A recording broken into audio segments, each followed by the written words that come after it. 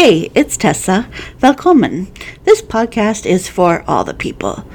This is for all the people who feel or think or believe, whichever verb you'd like, that society has written a path for you based on your gender, your sexual orientation, your ethnicity, your religious views, what state you live in, what country you're from, or any other identifying factor. All those preconceived notions that lead people to pigeonhole other people and I would say limit other people by placing those labels on them, because those labels come with preconceived notions, which then stop everybody's forward progression. And this is a tricky topic, and it's complex. But there was this really fascinating opinion piece in the New York Times this weekend, written by the creator of the OA, Brit Marling. And the opinion piece is called, "I Don't Want to Be the Strong Female Lead." Like, really attention-getting, right? Of course, women want to be the strong female lead. At least that's the goal. At least I think that should be the goal. But she brings out these really fascinating points that we as society in the United States have written certain trajectories for men and for women in novels and television and film. And she brings up the notion that females who are thought of as independent and strong and fierce and beating their own drum had to be met with these tragic deaths. And that's how film and television and books dealt with women who were strong and independent. And I thought, wow, that's weird. But then you think about it and you're like, okay, she's right. Think of Joan of Arc. Think of Thelma and Louise. Vastly different individuals. All women who beat to their own drum, thought a little differently, and they all had to have a tragic death. And those are kind of the women we still talk about, right? Like, people still talk about Thelma and Louise, and I'm pretty sure it's been at least 30 years, I'm guessing 25, 30 years since Thelma and Louise. A while. And that's still how we're thinking about it.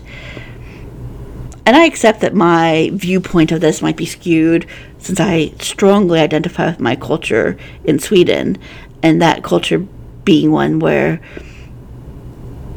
women 1,000 years ago during Viking times were allowed to rule and own land and choose whether or not to be married and fight and be warriors. And Swedes are not perfect. Swedes do a really damn good job of gender equality and gender parity. And I remember being in the airport in Stockholm and hearing an announcement that the government had declared that God is neither a man nor a woman in Sweden, and the deity would just be referred to as God, no gender attached to it.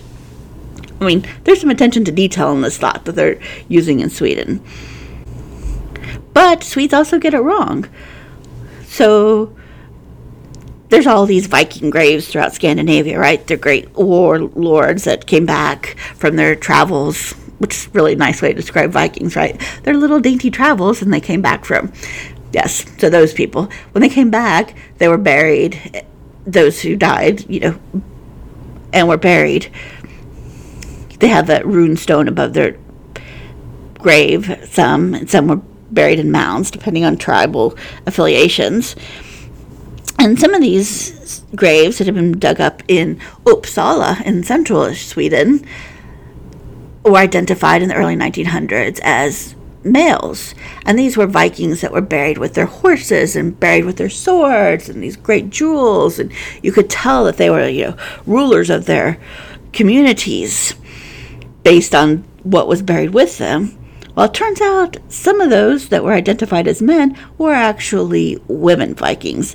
And it was these women who were ruling the world and ruling their communities and making the hard decisions. And yet even Swedes went in there and excavated and made preconceived decisions that these Vikings were men. They were not. They were women. So I will admit, not a perfect view in Sweden, but they're doing a pretty good job. And a lot of times it feels like they're doing a lot better than 2020 Texas. And I live in the bluest part of Texas, in Austin.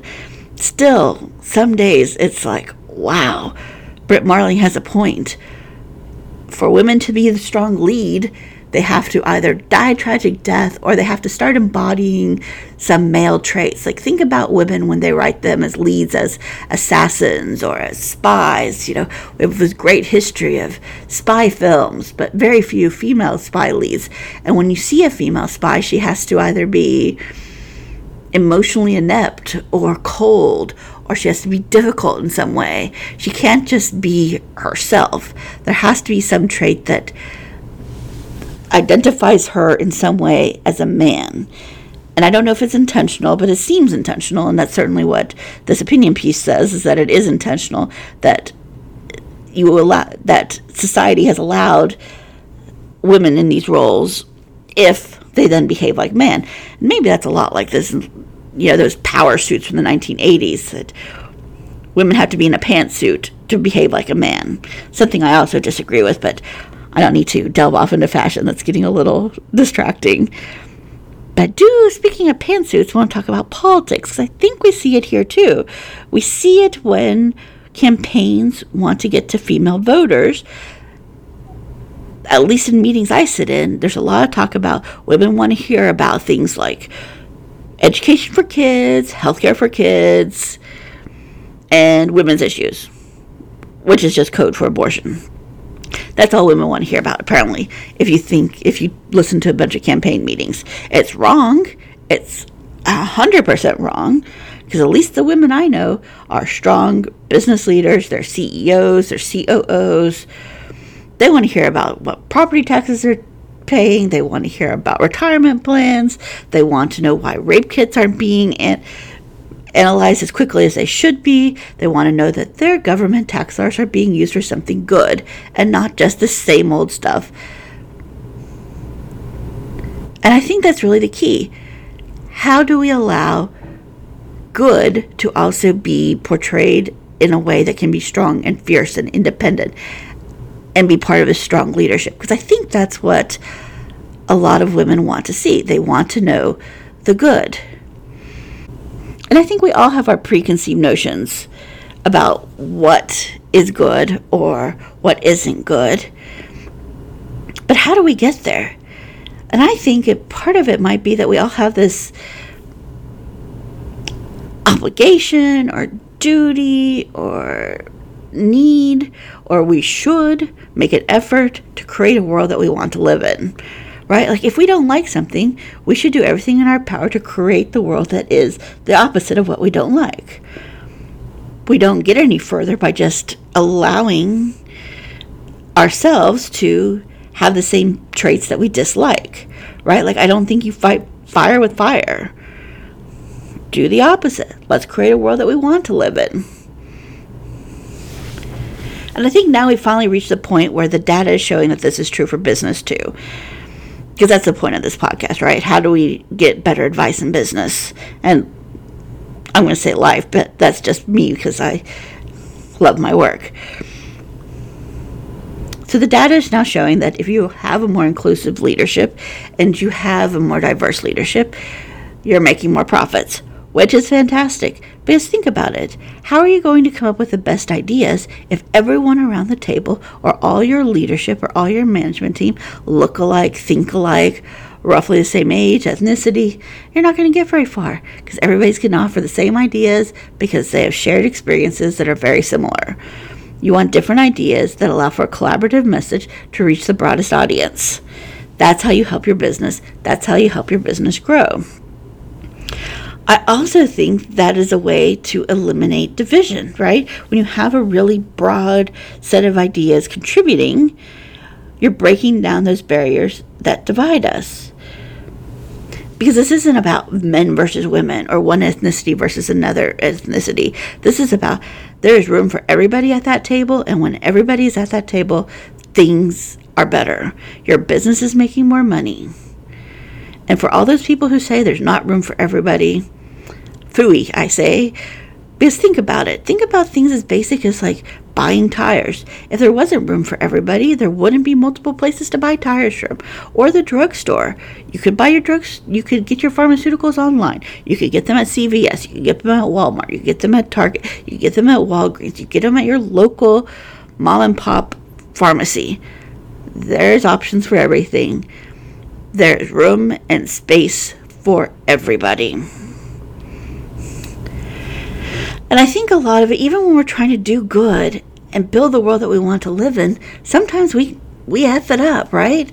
Like, I think it's I'm not even going to edit myself. I think it's fucking it all up when you label things and sell products like, oh, this is for the girl boss, or woman CEO, or I don't know what other products are out there, because I find them so infuriating. No, we are taking power away from women when we do that.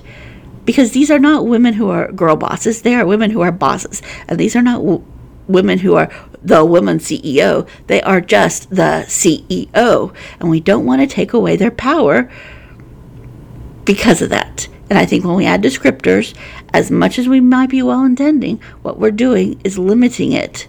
And we are allowing others' preconceived notions to jump in there. And I'm guilty of it as rest. I know that I recently heard a story about somebody who was arrested for something, and I automatically assumed it was a man, and that is incorrect. It was a woman. See?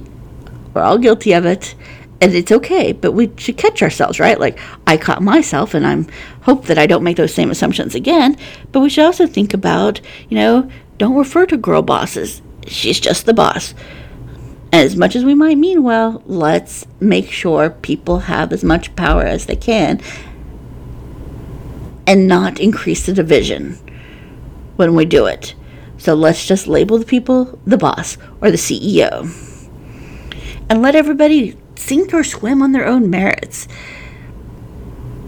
Let's not pay attention to whether or not someone is this or that, male or female, woman or man, or this ethnicity or that ethnicity, or this religious conviction or that religious conviction. Let's make sure there's space for everybody, and that we build a society full of businesses where people are blind to those details, because we want our leaders to lead with their own personal strengths, and sometimes those strengths will include empathy, sometimes they won't, and sometimes they'll include somebody who is sensitive to butterflies, and sometimes they won't be sensitive to butterflies. But you know what? Everybody should be creating a world where we can have businesses that grow their profits and do good things at the same time. And I am so grateful for the August Business Roundtable release of a statement on business in the United States that said we were no longer doing business based on shareholder needs. We're doing business because of a good of society. And that's right. I think along the way somewhere we lost our thoughts of how are we contributing good. And some of it we did ourselves, right? By these views of what women leaders look like, or what leaders with different skin tones look like, when instead we should just say they're the leaders. So let's take our personal responsibility and our corporate responsibility together and make sure that we are creating that world that we want to live in, where you're good to yourself and you're good to others. And your business is doing good to itself, to its employees, and to society as a whole. Because in the end, then we all win and we all get lifted up. Not to mention the basic idea that at the end of the night, we're the ones who have to be at peace with our thoughts and our actions. So why not do a little good in it? We have nothing to lose and everything to gain by creating a world that's just a smidge better. Granted, it could be a lot better, but hey, we'll go with just a smidge for now. So until next time, let's be kind.